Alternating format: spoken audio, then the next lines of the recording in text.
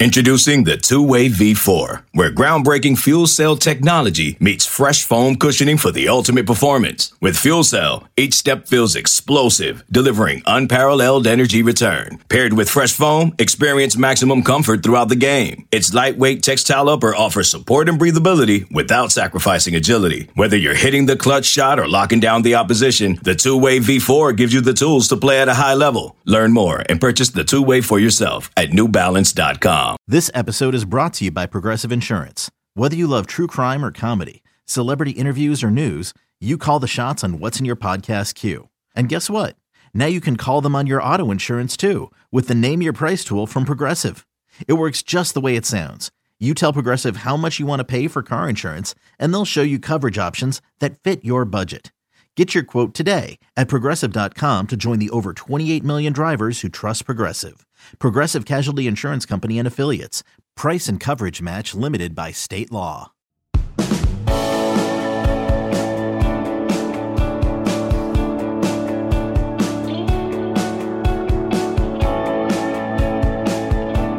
Oh, I wish in strong enough terms and open enough terms, I could tell you how much is going on behind the scenes in college football right now. Unbelievable. Kind of like last year, and you wouldn't have really believed it if you could have seen it all last year.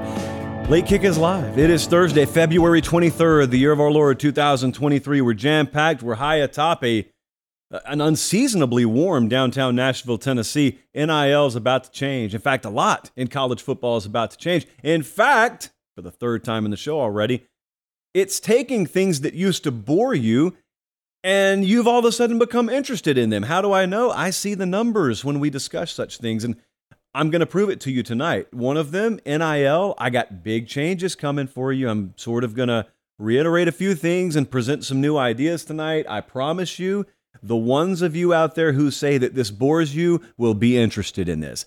Because I used to say it bored me. I famously didn't even cover NIL on the show for a long time. And I still don't do it every show, but we got some stuff to talk about tonight. The Pac-12's in trouble. Uncle Dennis has been dropping some dimes. He's been dropping some articles. He just dropped some tweets in the last hour.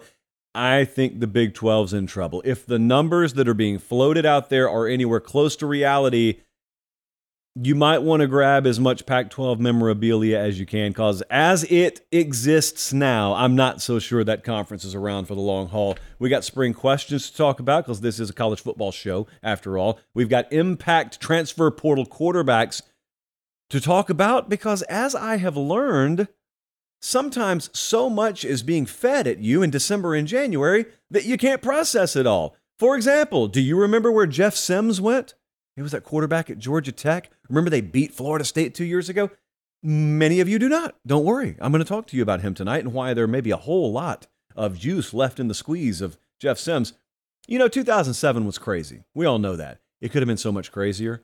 We're going to go back in the Wayback Machine tonight, and I'm going to just throw a scenario at you, and we're going to have fun with that. They're watching us in Sharpsburg, Georgia, Portland, Oregon, and Huntsville, Texas, probably Huntsville, Alabama, too. Short drive down 65 from here.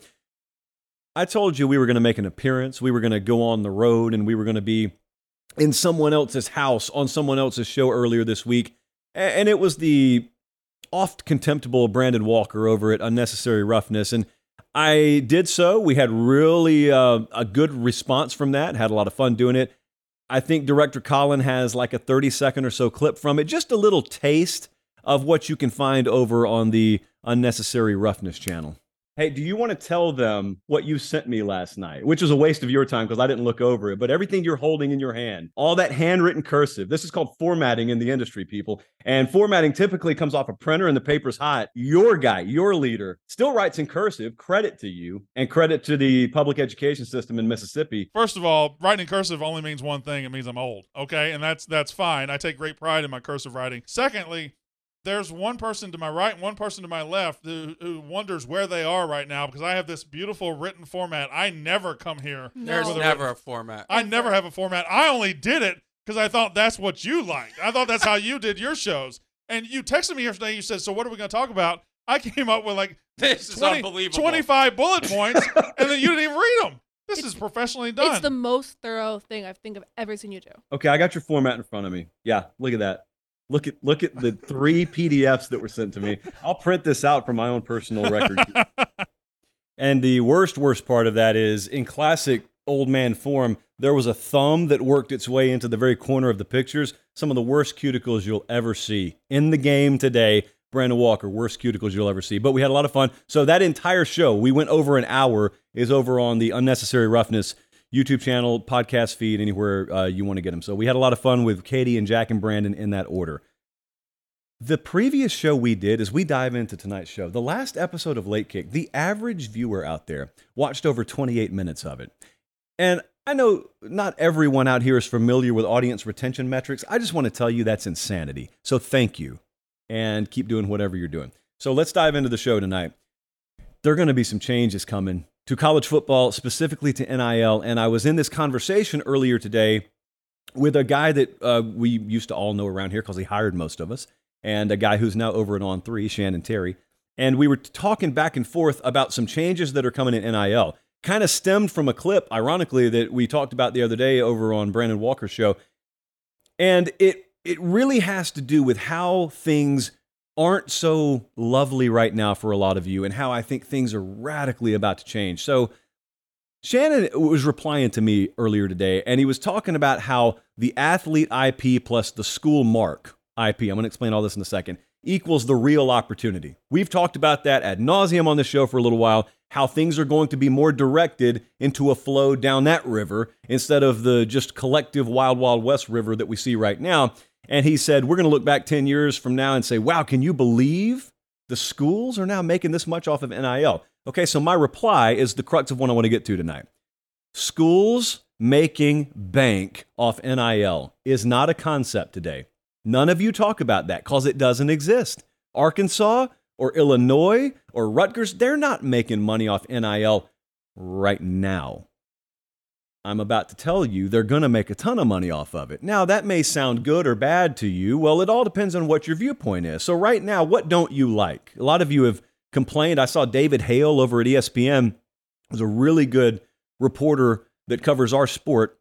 He was repeating some numbers that had been sent to him, I think by a focus group earlier today, or a research group, that was just gauging the public's perspective on NIL. And there was, as you would expect, a really big split of people who thought it was a net positive for college football and a net negative for college football. And they had it all divided up. They had it divided up from political classes to old and young to racial. They had everything broken down.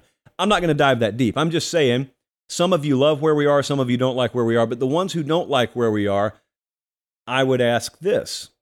What if things change to where things are a lot more regimented, they're more formatted? It's nice and neat and tidy, and you don't have a whole lot of what just happened with Jaden Rashada going on. Because I really don't think hardly anyone looked at that situation the way it played out and said, yeah, that seems great for the game overall. For the game overall. So, some things are unpredictable in this sport. This is not. Some things are really unpredictable in college football. The direction NIL is about to go is not. And the reason is because if you're out to sea and you got 7 captains on 7 ships and they all want to go to the same harbor, those ships are going to wind up in that harbor. And if you tell the powers that be in this sport, I'm not even knocking them, I'm just matter-of-factly telling you, if you tell the powers that be, hey, there's this place you can direct this sport, and there's this place you can push NIL to where you guys make a lot of money, well, guess where they're going to go? It doesn't take a rocket scientist. Even we figured that out, right? How do we get there? What does that even mean, by the way? Well, you saw what Shannon said there, and what I'll reiterate. The real value in NIL hasn't been realized yet, in my opinion. Right now, you've still got folks who are so in the weeds on this thing that they think about NIL in terms of collective, in terms of whether it's legal or not. How much can we offer a kid as a recruiting inducement? Which is not the way it's supposed to operate, but it operates that way most of the time. And so it's how much could I get guaranteed to go to that school through their collective? And I am a believer that's not where we're going to be very much longer. And I'm also a believer, as a result of that, a lot of you are going to find college football a lot more palatable.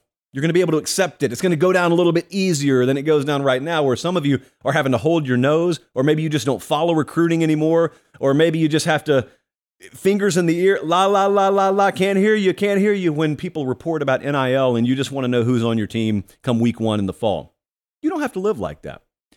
And I don't think you're going to have to live like that much longer. But this whole concept of IP, which stands for intellectual property, by the way, the IP in my world, in the media world, is the content that we produce, my ideas, my thoughts.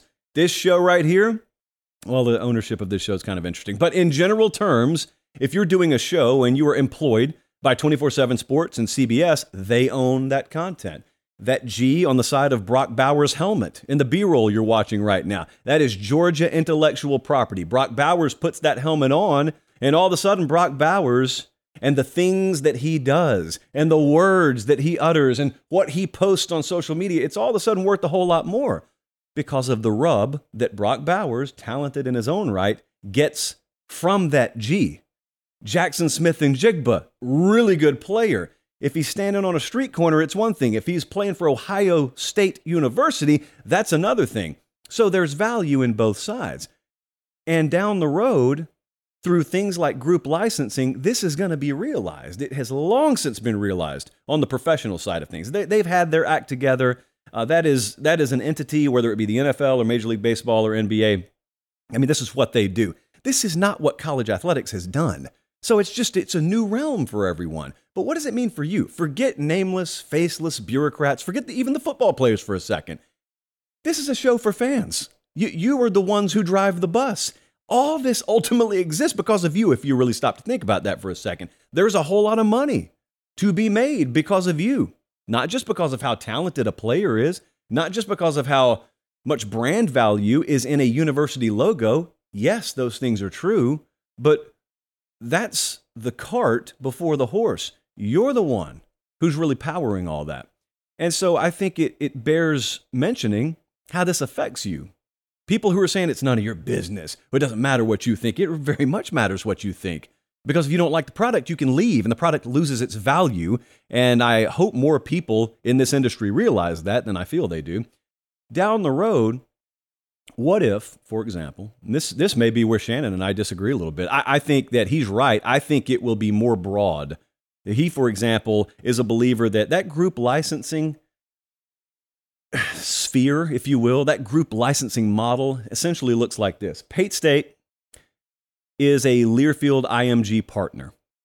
They distribute all of our games and radio and whatnot. You've heard of Learfield IMG for a long time, but the Learfield IMGs of the world, they are the affiliate partner, the broadcast partner, etc., the licensing partner of Pate State. All of a sudden, they get in the NIL game. Okay, so Pate State recruits a 5-star quarterback. Well, Learfield IMG comes to Pate State, and just because we're clients with them, we get cuts from Ford or from Chevy or from Toyota or from Aflac or from State Farm. And these are not companies that are going to do one-on-one business with a local high school kid. These are not companies, all due respect, that are going to be trafficking with your collective. They're too big for that. But they're not too big for the Learfield IMGs of the world. And they're not too big for Pate State or Alabama or USC and the like. And all of a sudden, that 5-star quarterback lives in a world a few years down the road where he knows what his value would be, what his earnings would be at my program because of that partnership before he ever puts pen to paper.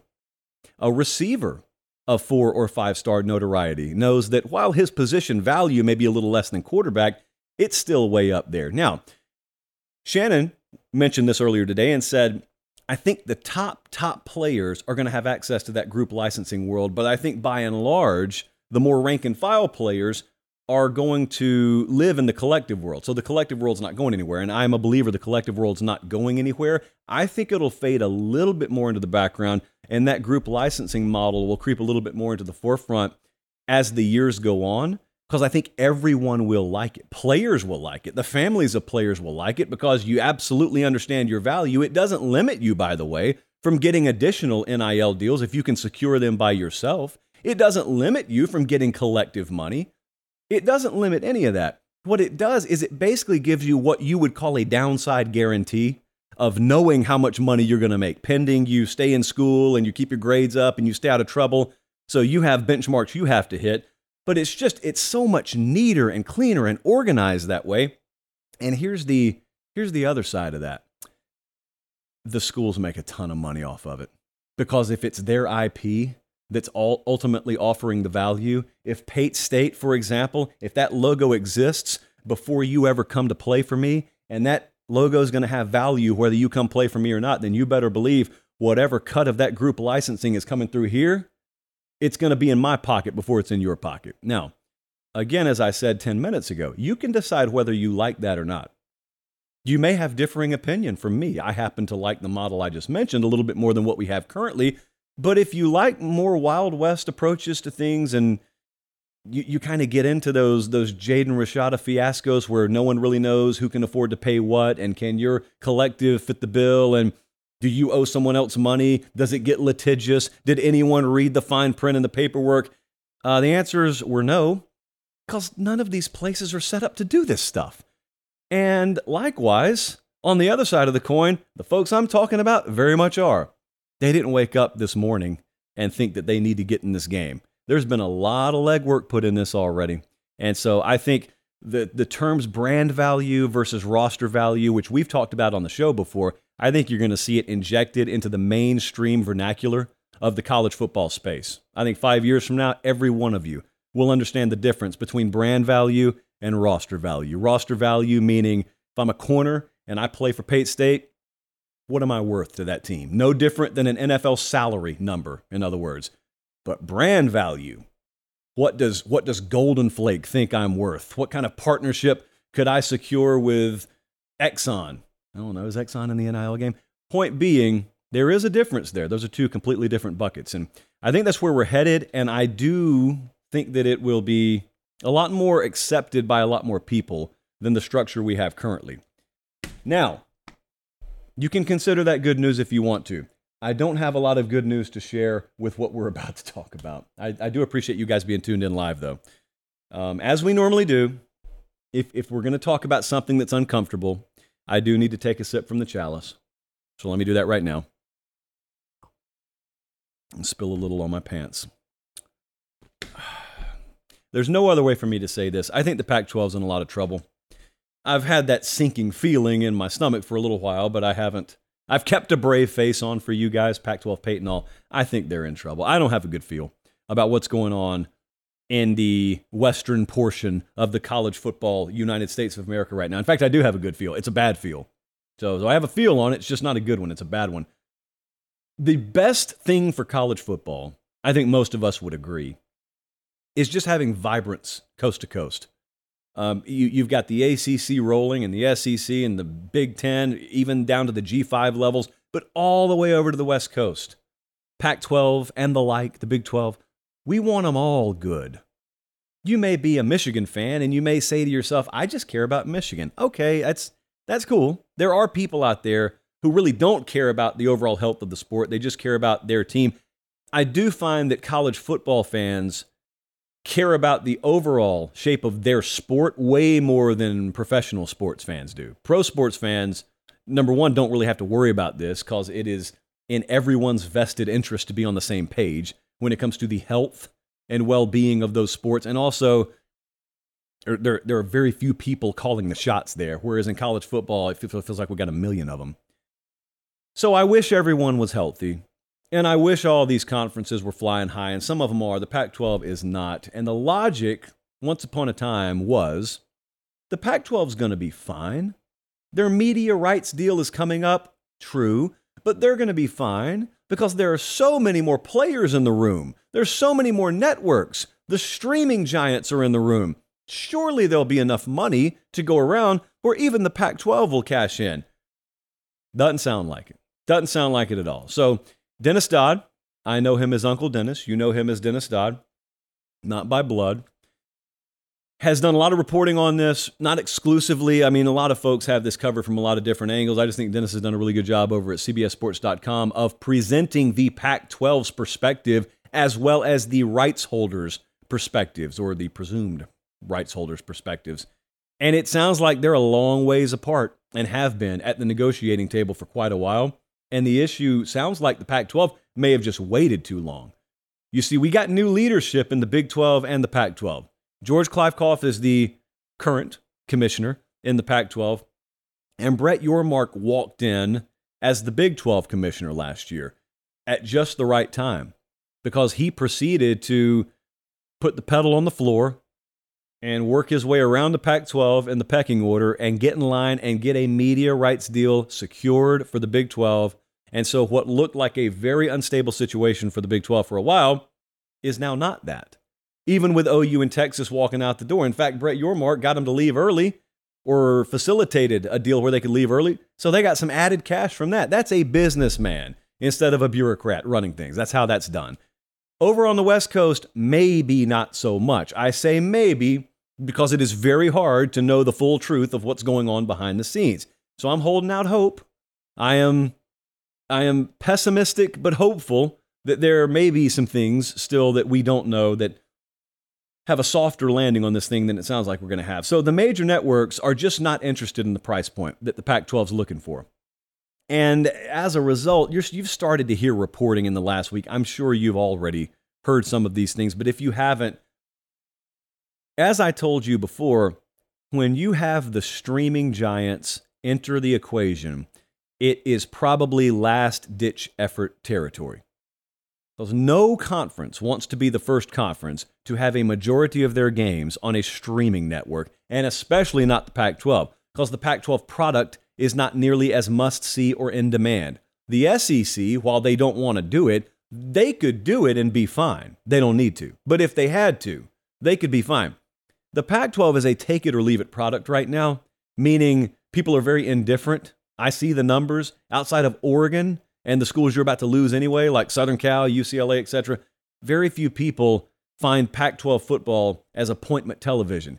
And so if you make them work to find it, if you put it on Apple Plus, if you put it on Amazon, it's not that it's impossible to find. It's just that if you think about your viewership habits right now, a lot of you who are not in the Pac-12 footprint already, when you end up watching a Pac-12 game, unless you're just a diehard fan like us, it's because it either comes on after another game you had been watching, or it's the last thing on TV that night, or you're just channel surfing and you come across it and you say, oh, college football. Let's see what Cal and Oregon State do tonight. What if you had to search for it? Would you put forth any effort? The answer for a lot of you is no, and I don't blame you. That's okay. If that's the case, and to be clear, those streaming giants' names have entered the equation. If that's the case, that's probably not good territory. So Dennis Dodd's latest report, which I think was released yesterday, sort of detailed what they may stand to profit if they were to partner with any of a number of possible suitors that have been floated out there. And the numbers, I'm telling you, even though as of today, some folks have gone on record with Dennis and said otherwise, I'm telling you point blank, if the price points that Dennis Dodd have spelled out recently are anywhere close to the average per year that those universities would get, which is around $25 million, they're done. That lags about $50 million per school per year behind what Big Ten institutions would be getting. Let me translate that for you. The University of Illinois, the University of Indiana would be a $50 million per year richer outfit than the University of Oregon because of the sticker they have on their helmet. Now, again, I need to reiterate, in the interest of full disclosure, I think one of the Arizona schools, either presidents or ADs, was on the record with Dennis just today saying, hey, the numbers, while we may not get what we wanted, it's going to be enough to keep the conference together. I don't believe that.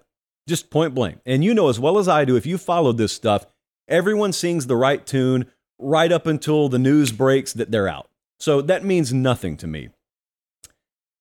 And it also leads me to ask a number of questions. I mean, Jesse put together a very, very detailed graphic, actually. It's on your screen right now. If you're listening on podcast, it's the top 10 Pac-12 games via TV ratings. Last year, I mean, Washington, Oregon was the most viewed game at 3.6 million viewers, just to give you an idea. That's a rivalry game now. That's one of the biggest games in the Pac-12. I think Michigan, Ohio State did something like 17 mil. And so you're also talking about a Pac-12 in the future that removes USC and UCLA. So you remove even more of the value than they currently have. I don't like where we are now. Okay, so that's all negative. There's no good news I just gave you. A few things to keep in mind. Number one, very few people know the full picture here. So it could be, fingers crossed as I utter this sentence, it could be that George Kliavkoff and the power players on the West Coast do have an ace in their back pocket. I hope they do. Unselfishly, actually, I hope they do. The second possibility that I floated the other night, and I'm going to float it to you again, is there could be an interested third party out there that views the Pac-12 through a different prism than you and I, or maybe even ESPN or Fox or CBS, etc. See, if you work for a media company, you view them strictly through the lens of how much is that inventory worth to us? How much can we sell advertising against that to get our money back and then make a profit? That is the media rights world at the end of the day. But if I'm an interested third party and I have tons of money at my disposal and I need a marketing machine behind whatever it is I do, you can just fill in the blank, whatever it is I do. Pate State Entertainment, for example. I'm flush with cash and I look at the Pac-12 and they're in distress out there. And all these TV partners are sitting over here on the other side of the river saying, we'd love to have you. We'd love to have you guys. We're just not willing to cross the river and risk losing money in the effort to have you. If I'm rich enough to build the bridge, the TV partners are more than happy to carry the games. It's just that it would look like I'm lighting money on fire. And I would be if I was in the strictly transactional business of paying you what your games are worth. But if I take an early loss on fitting the bill so these TV networks and partners can carry your games, but I think the marketing apparatus that comes along with me essentially buying your conference is worth it in the long run for me, that is something that could be explored. If you need to see an example of this, look at what, Big 12 Commissioner Brett Yormark once did with Sprint and NASCAR. Yeah, they didn't always call that thing the Sprint Cup. Long ago, it was the Winston Cup. It became the Sprint Cup for a reason. So you can research that, children, on your own time. I don't know why I clapped. Third thing to keep in mind is if the worst were to happen here, that means we have more realignment chaos coming. And I've got to be blunt with you. I think that's the most likely scenario because as of airtime tonight, we have not heard back from any billionaires. And so no one thus far has taken us up on our ideal or our idea of sort of being the 11th hour angel. There has been no George Knox visit to the mound to tell Tony Danza, you got an angel with you right now, and he's going to help you. I don't think that's happening. There is not an angel in the outfield scenario, at least in the cards as I see it. So the most likely scenario is all of a sudden the Pac-12 as you know it crumbles. And you may already say, Josh, isn't that happening? USC and UCLA are gone. Well, you're kind of right. But as of the moment, they are trying to sell to you that they can stay afloat without those two. I don't know that they can. And in the meantime, you just got the Big Ten sitting there. You just got the Big 12 sitting there. And they're looking at those Arizona schools, or in the Big Ten's case, you may be looking at Washington or Oregon. And look, if they head east, figuratively, they're not getting a full cut of that Big Ten pie. But you just heard the numbers I floated from Uncle Dennis. Even if you don't get a full cut, would you rather have 100% of 25 million? Or would you rather have 60% of 80 million? I had stats and info run the numbers, and it seems like the latter is the proper route. So it also doesn't hurt that you have affiliation with Nike. I don't think Oregon is going to be a poverty program anytime soon, but not everyone on the West Coast is Oregon. So when you say your prayers tonight, throw the Pac-12 in the mix. Selling a little or a lot? Shopify helps you do your thing, however you cha-ching. Shopify is the global commerce platform that helps you sell at every stage of your business. From the launch your online shop stage, to the first real-life store stage, all the way to the did we just hit 1 million orders stage. Shopify's here to help you grow. Whether you're selling scented soap or offering outdoor outfits, Shopify helps you sell everywhere. From their all-in-one e-commerce platform to their in-person POS system, wherever and whatever you're selling, Shopify's got got you covered. Shopify helps you turn browsers into buyers with the internet's best converting checkout, 15% better on average compared to other leading commerce platforms. And sell more with less effort thanks to Shopify Magic, your AI-powered all-star. Shopify powers 10% of all e-commerce in the U.S. And Shopify is the global force behind Allbirds, Rothy's, and Brooklinen, and millions of other entrepreneurs of every size across 175 countries. Plus, Shopify's award-winning 24/7 help is there to support your success every step of the way. Because businesses that grow, grow with Shopify. Sign up for a $1 per month trial period at shopify.com/Odyssey Podcast, all lowercase. Go to shopify.com/Odyssey Podcast now to grow your business, no matter what stage you're in. Shopify.com/Odyssey Podcast. Okay, picture this. It's Friday afternoon when a thought hits you. I can spend another weekend doing the same old whatever, or I can hop into my all-new Hyundai Santa Fe and hit the road. With available H-Track all-wheel drive and 3-row seating, my whole family can head deep into the wild. Conquer the weekend in the all-new Hyundai Santa Fe. Visit HyundaiUSA.com or call 562-314-4603 for more details. Hyundai, there's joy in every journey. Academy Sports and Outdoors, none of these issues.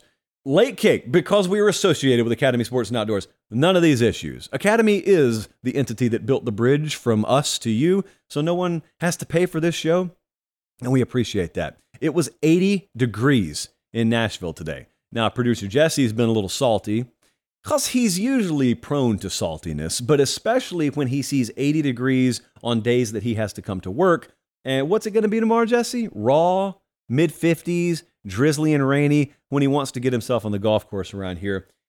Be that as it may, spring will come. You have my word on that. Spring will come. I'm also monitoring a potential tornado outbreak for those of you in the Southeast next Friday.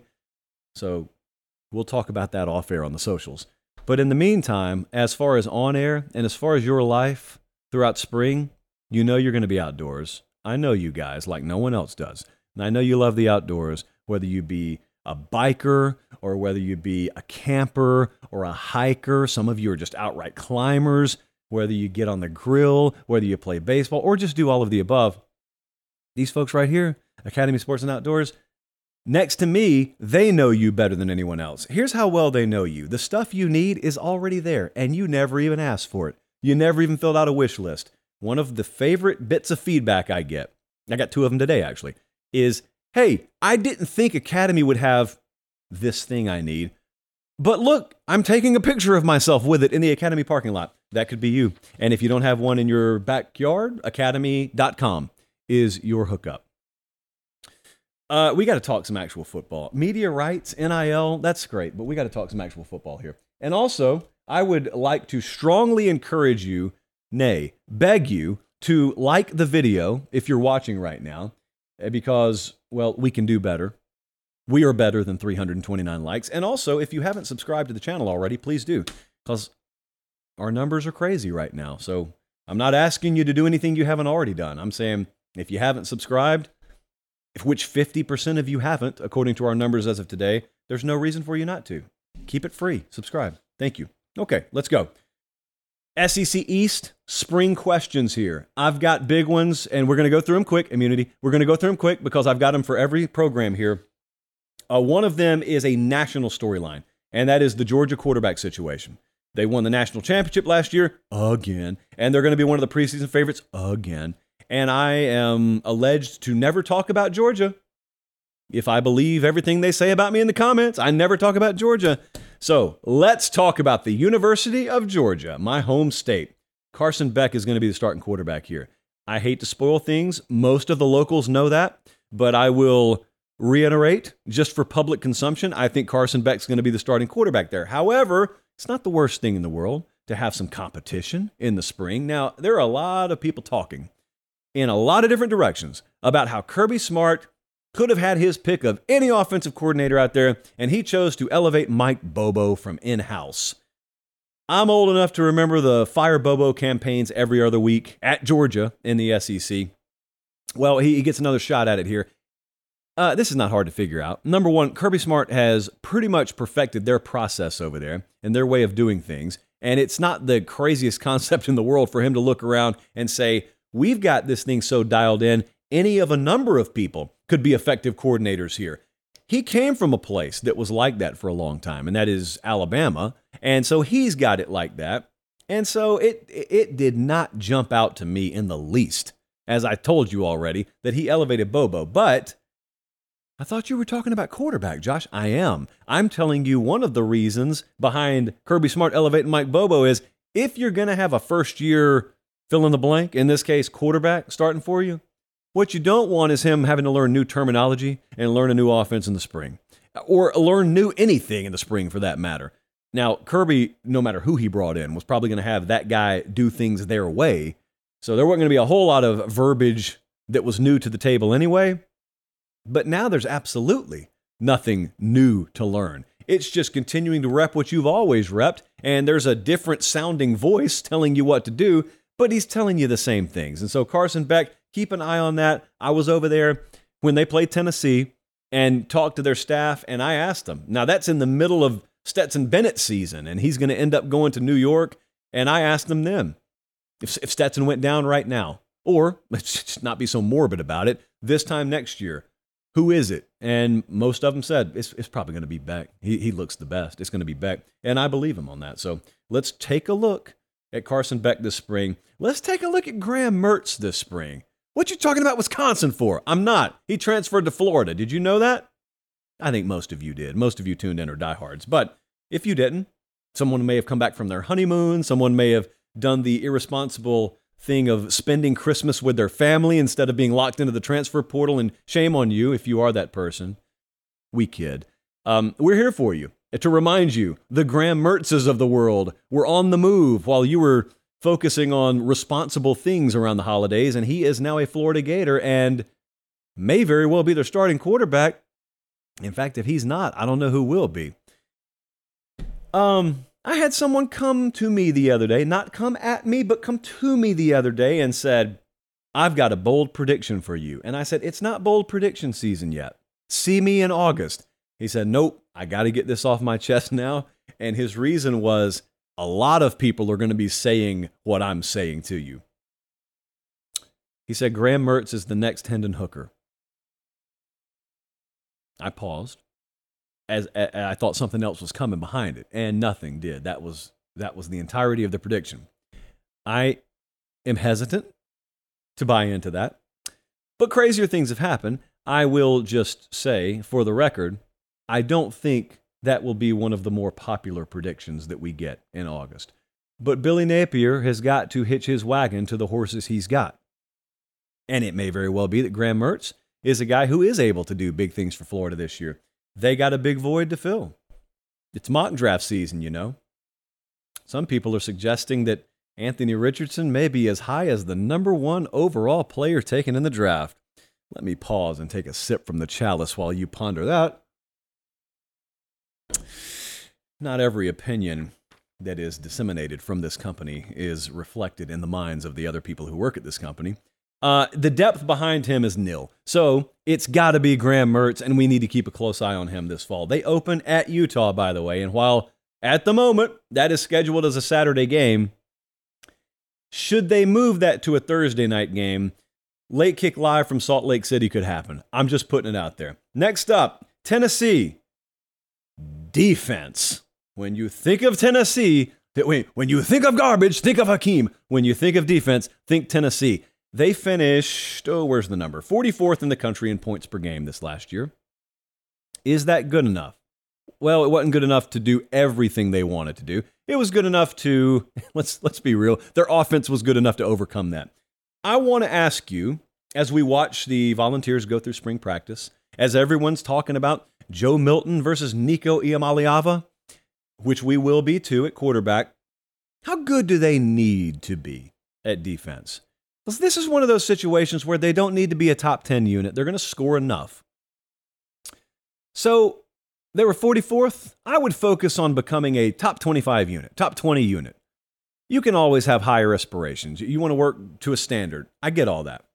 I don't have to because I am not Tennessee. I sit here and talk about Tennessee. I have a Tennessee-flavored mysterious liquid in the chalice, But I'm a realist. If they're a number 20 overall defensive product, they're good enough to compete for a playoff spot in a national championship. And that really, outside of that quarterback battle, that's what I'll be watching in Knoxville starting this spring. They play, and Jesse, I need you to look this up for me. Oh, never mind. It's on there. Thank you. They play in Nashville to start the season. Is that right? So Tennessee's first game is across the river from my apartment.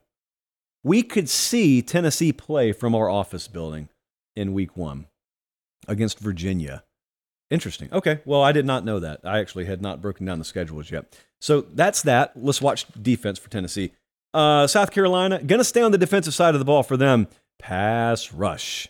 Need it to develop, and they're going to need to rely on some young kids to come through pretty quickly for them. They're losing Jordan Birch, which is not the most cataclysmic development in the history of South Carolina football. I'll grant you that. But he was a warm, dependable body that had been a highly rated recruit, and you were still hoping his best football was ahead of him. Pickens is gone. They lose 3 of their top 5 pass rushers. It wasn't a phenomenal unit to begin with last year. But in needing to improve, you have pieces to replace, and also they've got a combination, as do most teams, of portal guys and then young guys coming in through recruiting. And spring football is going to be about seeing how quickly we can expedite those guys' development. I'm not sure how much we'll learn through just a spring game of watching them, but the kind of intel that I'll be looking for out of Columbia is kind of like we talked about with LSU the other night. Are you a finished product? No, of course you're not. What kind of potential do you think you have now that maybe you didn't know about 4 weeks ago when you started spring ball? At Kentucky, their offensive line was bad last year. It's not all their fault. Bama swiped their offensive line coach at the 11th and a half hour, Eric Wolford. So they gave up 47 sacks last year. You can either say that was last in the SEC or it led the SEC. It was really bad. No one was worse in the SEC. And I don't necessarily know that there's a ton of promise that it improves this year, but crazier things have happened. Hey, if you're into returning starters, they returned 4 or 5, and they brought in 2 transfers. Good thing, bad thing, I don't know. I also have the handy Post-it pop here at Missouri. Can Sam Horn make a move? Can he secure that starting quarterback position? He redshirted during the 2022 season. They need him to be big. And also Vandy, which we could also throw a rock out the window and hit. Just very interested in how much that 2022 signing class emerges. And that's not one player. They need kind of wholesale improvement across the board. But remember, they beat Kentucky last year. Vandy played some good football down the stretch, which if you have an emerging freshman class is when you start to see that sort of gain some traction. So that's what we're looking for in the SEC East this spring. I have an announcement to make, actually, momentarily. They're watching us in Auburn, Alabama right now. Ironically, I just got a text from someone who lives in Auburn, Alabama. They're watching us in Apopka, Florida, and they're watching us in Indianapolis, Indiana. Now, I don't want you to freak out when I tell you what I'm about to tell you. I'm not abandoning you. I'm not jumping ship. I'm not trading in my college football colors for NFL colors, but I will be in Indianapolis next week. I will be covering the NFL Combine. Don't worry. We're going to do the show live from up there. Big Game Dane has things under control. So we'll be live from, I don't know, somewhere in Indianapolis. Maybe Wiltfong's backyard, maybe Lucas Oil Stadium, maybe the Marriott. I don't know. But don't freak out. I normally don't delve into those waters, but management requested it. And so I am nothing if not a people pleaser. So we'll be in Indianapolis next week. If you want to drop by and say hi, I can't even tell you to do that because I don't know where we're going to be. I am very much in soldier mode next week. Just salute and do whatever the mustaches tell me to do. And then come back and jump right back into the college football waters. All right. The transfer portal. Transfer portal's always active. The quarterback position is the most important position in this sport. And I need to tell you, because one of you asked me, and we couldn't get it in on the Late Kick Extra podcast the other day, I need to answer this question. Someone asked, out of the portal quarterbacks, who has the biggest impact next year from Annandale, New Jersey? I don't ever like to answer with just one guy because that doesn't create a segment for us. But I'll give you 4 of them I have my eyes on. Now, on the screen, if you're watching on YouTube, we have the top transfer portal quarterbacks. with new teams. Sam Hartman is the clear number one here. So Sam Hartman was at Wake Forest. He's transferred to Notre Dame, 63% completion guy last year. Jesse, remind me in my ear, or you could just use the speaker if you want to, the chart you showed me earlier about yards after catch. Do we actually have that? Okay, so I'm going to give Jesse 1 second, and we will. So that stat for Hartman there, I'm going to fill time here. He has the most passing touchdowns in ACC history.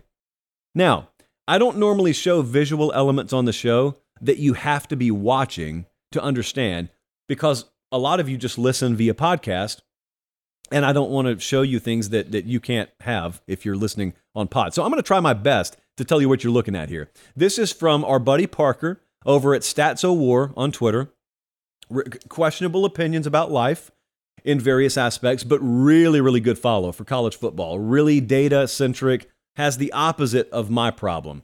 When you're in like the sort of ADHD lane, you can't look at numbers more than 10 seconds without it looking like a bowl of alphabet soup. He does a really good job. So this right here is a chart. On the bottom, you have air yards. That's just the amount of yards you threw the football in, and then the receiver caught it, boom, right there. How many yards did you throw for? Then on the other side, I believe what would be the y-axis. This shows you how little I delve into this stuff. Those would be yards after catch. See that little icon that's all the way in the far bottom right corner of your screen? That would be Sam Hartman alone on an island out there throwing for a ton of yards, and then that would be Sam Hartman's receivers doing absolutely nothing after the catch. Wild. Yeah, great quarterback, ton of yards, and then basically however far he threw it is where the chains will be set and where the ball will be spot for the next down. He goes to Notre Dame. I cannot promise young Samuel that he'll have a plethora of yards after the catch specialists up there either. He's also got a new coordinator, so we'll see. That's one to keep an eye on because he's a really good talent. The other one that I am very intrigued by is DJ Uiagalelei, because we're not talking about Clemson anymore. By the way, I got 4 names for you here, and every one of them is an ACC quarterback leaving the ACC. DJ goes to Oregon State, for those of you who have not been keeping track at home. This last year, it was a very, very weird thing because his season ended poorly. He ends up transferring, but there was a time where he was playing pretty good football, or at least his numbers made it look like he was playing pretty good football, and it was the first 8 games of the season. I got them right here in front of me. They're handwritten, though. It looks like Brandon Walker's cursive. So they started 8-0. And he was a 64% completion percentage guy first 8 games. The last 5, 59%. Their passing yards per game with him went from 225 to 142. Yards per attempt, 7.7 to 5.3. And those first 8 games, this is really kind of where it swung. He was a 17-4 touchdown to INT guy. Then it was 5-3 over the last 5 games. And you saw Cade Klubnik play a little bit too. Anyway, you saw what happened at Clemson. Yeah, he transferred. They fired the OC. So you get Garrett Riley come to Clemson, and he's got Cade Klubnik, and everyone, myself included, expects improvement. But what if DJ was just in an unwinnable situation? And he all of a sudden goes to Oregon State, and he starts playing really good again. You know, kind of like he did the first time you ever saw him in that Notre Dame game. I don't know that we should be giving up on DJ Uiagalelei just because he, maybe through some external factors, along with his underachievement, hasn't lived up to everyone's expectation yet. Let's be careful. Just be careful selling him all the way down the river. Devin Leary was at NC State. Now he's at Kentucky. I need one of you to make sure he stays healthy. I'm not sure Kentucky's offensive line is going to be up to the challenge. 47 sacks given up last year, last in the SEC. We just talked about that a little while ago. So, if you can guarantee me he can stay healthy, which was a problem last year, if you can guarantee me he stays healthy, in 2021, he was the only quarterback in America with at least 35 touchdowns and less than 5 INTs. So we're not talking about untapped potential here. We've seen him play pretty high-level football. Certainly more than high level enough for Kentucky to look at him and say, if we get that from him, we'll be okay. We'll surprise a lot of people. And so if they can get a healthy Devin Leary, which is up to them, then Kentucky's always in a position where they could surprise some folks, especially since they did not hit their over-under last year. They didn't hit the over. Over-under was 8.5. They went 7-6. And so now everyone will find it trendy to sell on them. Will Levis is gone. Well, they got a pretty good quarterback in there. It's the pieces around him we need to wait and see about. The last one I wanted to talk to you about for a second is Jeff Sims. Do you remember him? What do you remember about Jeff Sims? Well, he was at Georgia Tech. Now he's at Nebraska. That was the trivia question at the top of the hour. I think there's a lot left in the tank with him. I'm on an island a little bit there. That's okay. All I ever hear about Jeff Sims is he's 7-16. Well, yeah, he played on a team that was 7-16. I guess you're the starting pitcher if you're the quarterback, so that's your record. I'm thinking about fit. I'm thinking about Matt Rule sitting up there voluntarily in Lincoln, Nebraska saying, Jeff Sims has NFL tools. He has NFL potential. He's not the only person I've heard say that about Jeff Sims. His career thus far has not borne that out, but he's got a little while left to go in his career. And his size, his ability in Matt Rule's offense could provide an immediate spark for them. So let's keep an eye on Jeff Sims as well. Those are 4 portal quarterbacks that I've got my eye on. This next thing that we're going to do, it's not necessarily the highest trafficked segment when we put it as individual videos on our channel. But that's okay, because sometimes I put stuff in the show that may not be the most grabby, catchy, clickbaity headline and thumbnail ever, but I just think it's really fun to talk about. Good for us, by the way. Good for us. And I asked you guys a few weeks ago if you could change some stuff about history to have maximum impact on the sport. What are some of the things that you would change? And a lot of folks go to 2007 and they go to different things in 2007. Now, this is where I always love to talk to the college audience. We have a massive, our 18 to 24-year-old demographic is our biggest demographic. So a lot of you are fairly young and you don't remember 07 all that well. Let me tell you, it's worth a Google. It's worth taking a look at. It's worth reading about. Craziness. You're talking about the Renaissance season to end all Renaissance seasons. Every week, just unimaginable chaos. Kansas was a top 5 team. Okay, South Florida was in the mix. Let me tell you how crazy it got. We got to the last weekend of the season, and the projected national championship game was Missouri versus West Virginia. In football, not in 1938 either. In football, in the year of our Lord 2007, that's how close we came. What if it happened is the shakeup I want to give to history here. How close were we? Well, we needed Pat McAfee to make a few kicks for West Virginia so that they beat Pitt. West Virginia is a 4-touchdown favorite against Pitt. They lose 13-9. The quote from Rich Rodriguez afterwards, it was a nightmare. The whole thing was a nightmare.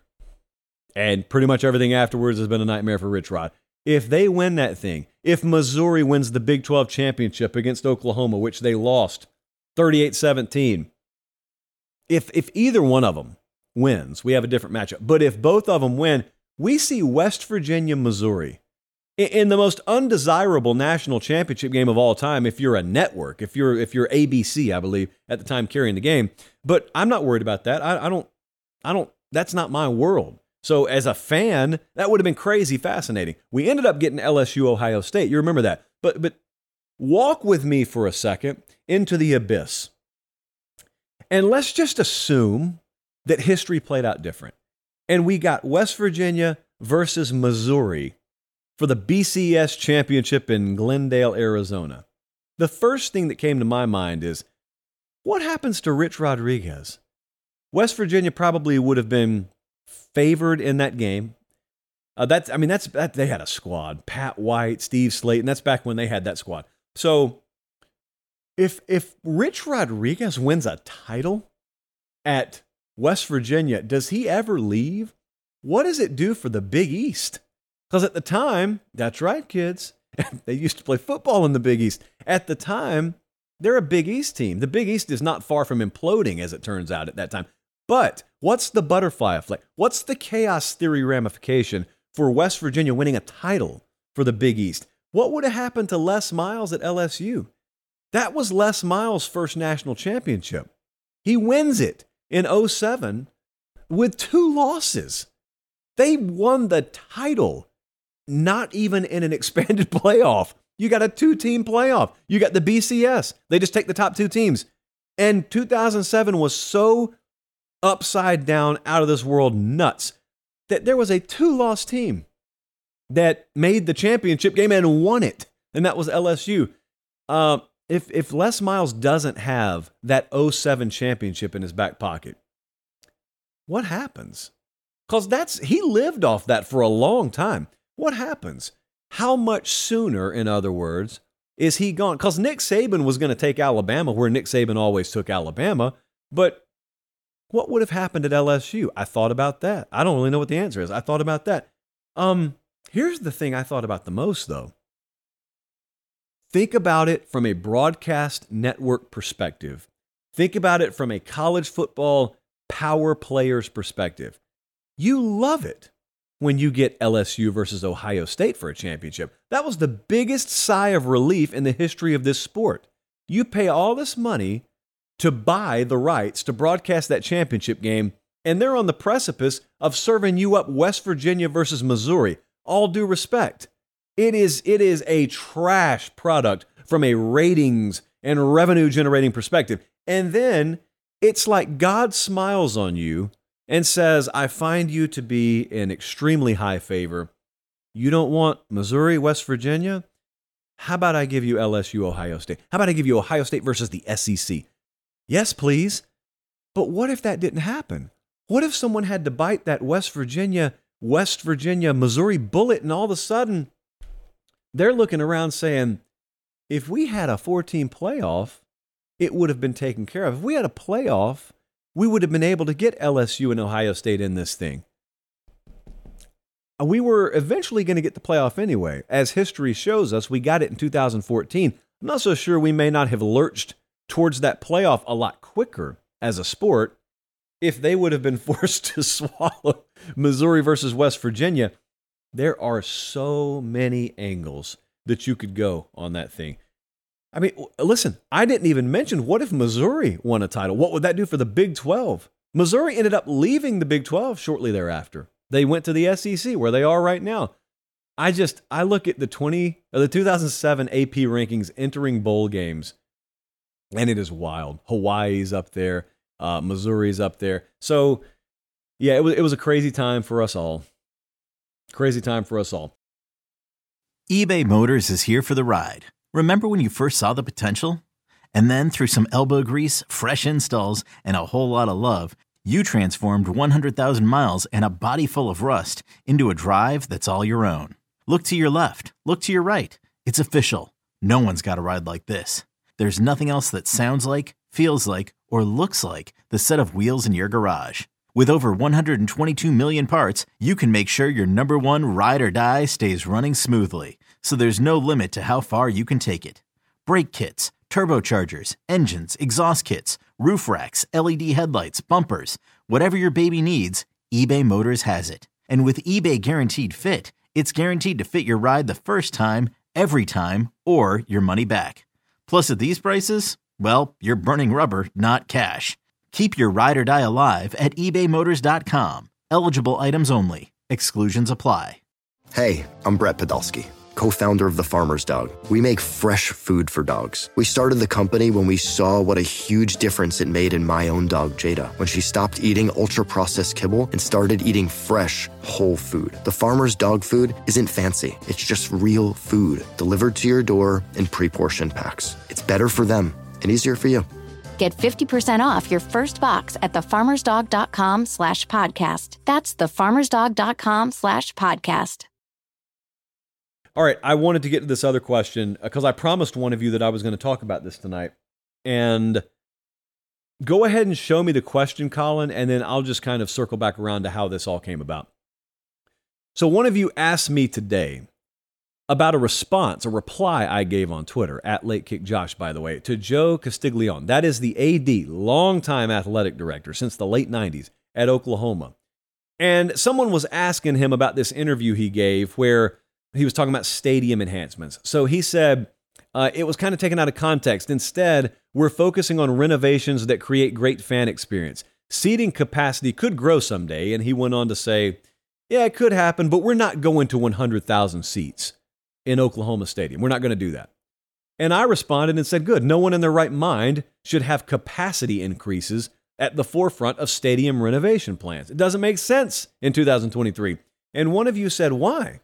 Tickets are becoming insanely expensive. Why would we be not interested in expanding capacity? So I told you, I'm going to talk about it on the show tonight, and here we are. There's this timeout I sort of have to call sometimes on my personal preference in the way college football is run. Even I understand that I have personal preferences that may not be in the best interest of the game overall. You know, I for example, could not care less about luxury suites. Aside from one recent exception, I don't sit in luxury suites, and I certainly never did before I got in this business. I could barely afford the regular tickets. In most cases, I couldn't. So I certainly have never lived in the luxury suite strata of society. But I understand what pays the bills. So like when I'm thinking about stadium overhauls and enhancements, I personally could not care less. I love the Cotton Bowl in Dallas because none of you get suites. All of you have to sit on the same metal bleacher. That's beautiful to me. A lot of you don't like that, and it doesn't generate near the revenue that it does when you have hundreds and hundreds of suites to sell to really, really deep-pocketed people. So anyway, that's where there's a divergence, my personal preference from what's best for college football. Well, Joe Castiglione is in the real college football world where no matter what his preference is, you can't afford to be adding capacity if it doesn't coincide with adding amenities. This is the entertainment and amenity world of especially in-stadium presentation nowadays. There is way too much incentive for people to stay home. That if you think that they're going to sit through the same experience today as they did in 1993, you're crazy. They don't have the options in 1993. They got the options today. And so you look at everything that can cost something going up, concessions up, parking up. They make you pay to tailgate. That wasn't a thing in 1993, and your tickets cost more. You better be delivering something in exchange. And a lot of places that are undergoing enhancements in their stadiums say, okay, that means we have to enhance your experience, which usually means expanding some things, and it usually means taking out overall seating capacity, reducing seating capacity. Everyone's doing that. So if you're planning an upgrade and you're going to invest money in overhauling your stadium, no one's adding seats. They're adding amenities. They're not adding seats. And so that's the world you frankly don't really need to be hearing my opinion in. Because like I said, if I had it my way, I would operate it like the Eagles used to operate their concerts. Leave your cell phones at the door, and every one of you is going to sit in the same seat, and that's the college football side of things, and you get your phone when you're on your way out, but you're going to immerse yourself in the experience while you're here. But the real world can't operate that way, because the real world is not an Eagles concert, as it turns out. And so that's why we wouldn't increase capacity. Yes, there is a risk here. There is a very real risk of pricing the everyday fan out of the market. It's already happening. I just told you. You run the number. I know a lot of you have, because a lot of you are living this existence right now. A lot of you have told me in the past, I've been a season ticket holder at fill-in-the-blank university for a number of years, but times are tight, economy is trash, and prices keep going up, and I'm looking at what it costs to take my family of four to the same thing I've taken them to for 20 years. I can't afford to do it anymore. Well, they don't let you hit time out on that stuff. You either pay those dues every year or you go to the back of the line. And yeah, that's not going anywhere. So yeah, it's a real risk. It's a risk these athletic directors are facing. You don't think that the Joe Castigliones of the world, you don't think the Greg Burns of the world, you don't think those guys understand that? They've forgotten more about that stuff than you and I know. They have to live in that every single day. Those are not easy decisions. In some cases, the guys who have these jobs are guys who came up no different than me and you. They paid their money, or they begged their parents because they couldn't afford it to pay their way to go to those games just like us. Just because someone's signing off on decisions from an administrative standpoint doesn't always mean they're in love with the decisions. It's just that it's It's a necessary decision. That's why you get paid the money you get paid today, to make some hard decisions. So I don't necessarily come to you preaching tonight saying, you should love this. It's not the greatest thing in the world. It's not I'm being real with you. I don't like it. I don't like it at all, but it's the way things are going. So here's what it is. I will leave you on a happy note tonight, because I'm always happy when I don't have to make the predictions. You make the predictions. And Colin, here's your endpoint. We go back to last summer. A lesser person, a casual, would say the off season. And I asked you for your predictions, and you gave them. And let's take a look at where some of you landed on these, shall we? Let's start in Coral Gables. Joe said Miami's going to win the Coastal. Joe, no, they did not. They did not at all. Unfortunately, Joe, I think that I may have agreed with you, because I put a 5 on this. And as our friends over on the FSU board have famously pointed out, I predicted Miami to go 10-2. So yeah, I thought they were going to win the Coastal. Sue me. Don't. That's the opposite of what this show's about. But I did think they were going to have a lot better season than 5-7. I asked Jesse today. Actually, I didn't have to ask him. He just told me. He said, guess how many teams hit their over on the win total in the entire Coastal Division. And I got Duke, but I did not remember Georgia Tech. I didn't remember, well, North Carolina made the conference title game, but North Carolina didn't even have an overly special year. So it just was not a noteworthy year in the Coastal. Bad misread of the situation. Sorry. So that one did not hit. Next up, this one did not hit. Will Anderson, going to win the Heisman Trophy, says Felix. Will Anderson did not win the Heisman Trophy. Now, at the time, I remember saying this. I said, I've got to put a big boldness rating on this because I don't run the Heisman. Like, I thought to myself, if I were able to dictate the Heisman finalists instead of the voting class voting on them, then Will Anderson would have a really good shot at this. But Will Anderson was not going to have a good shot because he got screwed out of being a finalist the year before, and I saw no reason that was going to change. Well, then also you add into that the fact that Will Anderson's numbers just weren't as good, and not nearly as good in 2022 as they were in 2021. About half the total tackles, half the total solo tackles, way less, like 14 fewer tackles for loss and 10 or 7.5 fewer sacks. Math on the fly. Harris County High School stand up. So, yeah, that wasn't close. And even so, even if he were to deliver on the same numbers he had the year before, it was going to be tough. You're talking about winning it, not being a finalist, winning it. So, yeah, that was pretty bold. The next one was one of the highest boldness ratings I gave anything all year.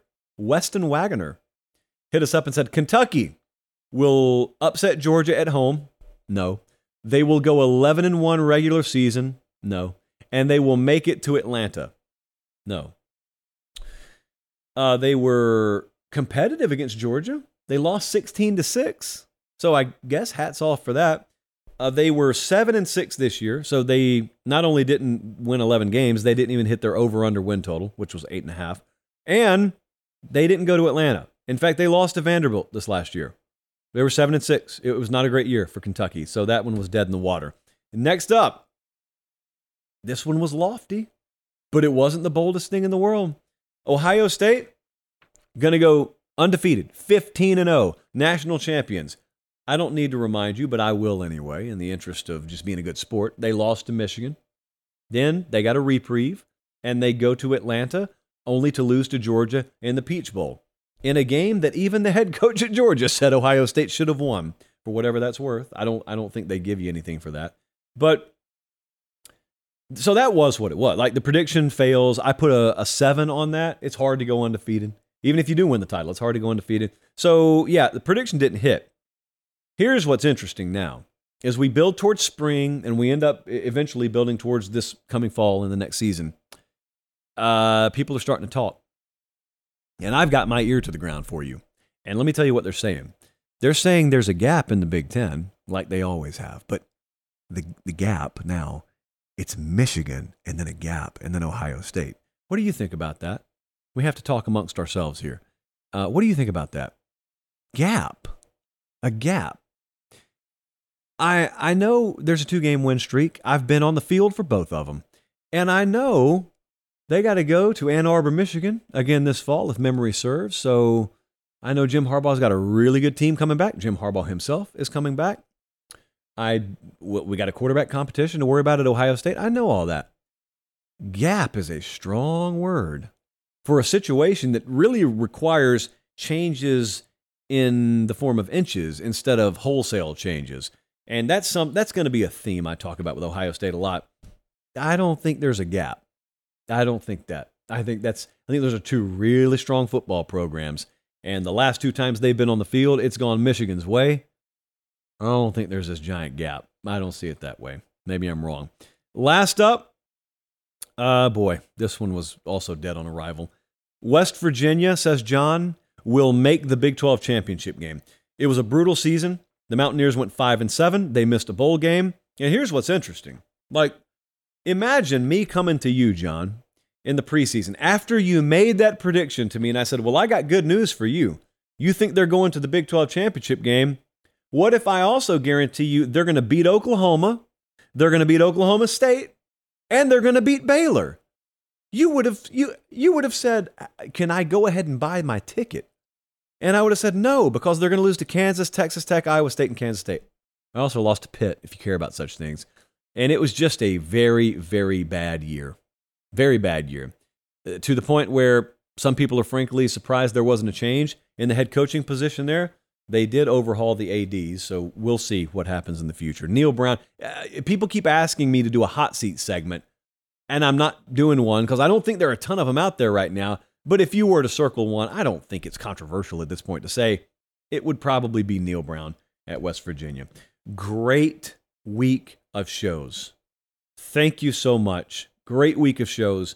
And it's February. And I know that some people out there say this is the time to take a break. It's not. I led the show with it, and I'm going to repeat it as we go off the air. There is a ton happening behind the scenes. And the thing about it is you never know when stuff's going to break. That's why it's imperative to be following on the socials at Late Kick Josh. Instagram, Twitter, bonus content. You get to see a lot of high-class ping pong being played around here. But, yeah, I just, when you have that feeling, I made it analogous to the volcano the other day. When you keep seeing the earthquakes and you keep seeing the little seismograph, that little pin on the piece of paper, it keeps going crazy. Yeah, there's a rock slide today. There's some steam spouting out of it tomorrow. Something's coming. Don't know when, don't know what time, don't exactly know how big it'll be, but it's going to happen, and you need to be here for it. And subscribe while you're at it so you don't miss anything. For producer Jesse, for director Colin, I'm Josh Pate. We'll be back here same time Sunday night. Until then, take care. Have a great weekend, and God bless.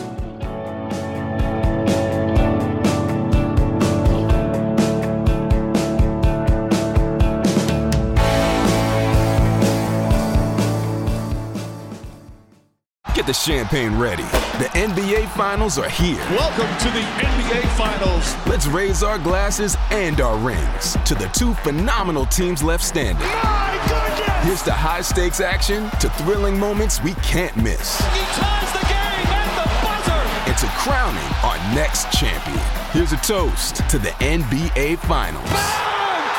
The 2024 NBA Finals, presented by YouTube TV, continue on ABC.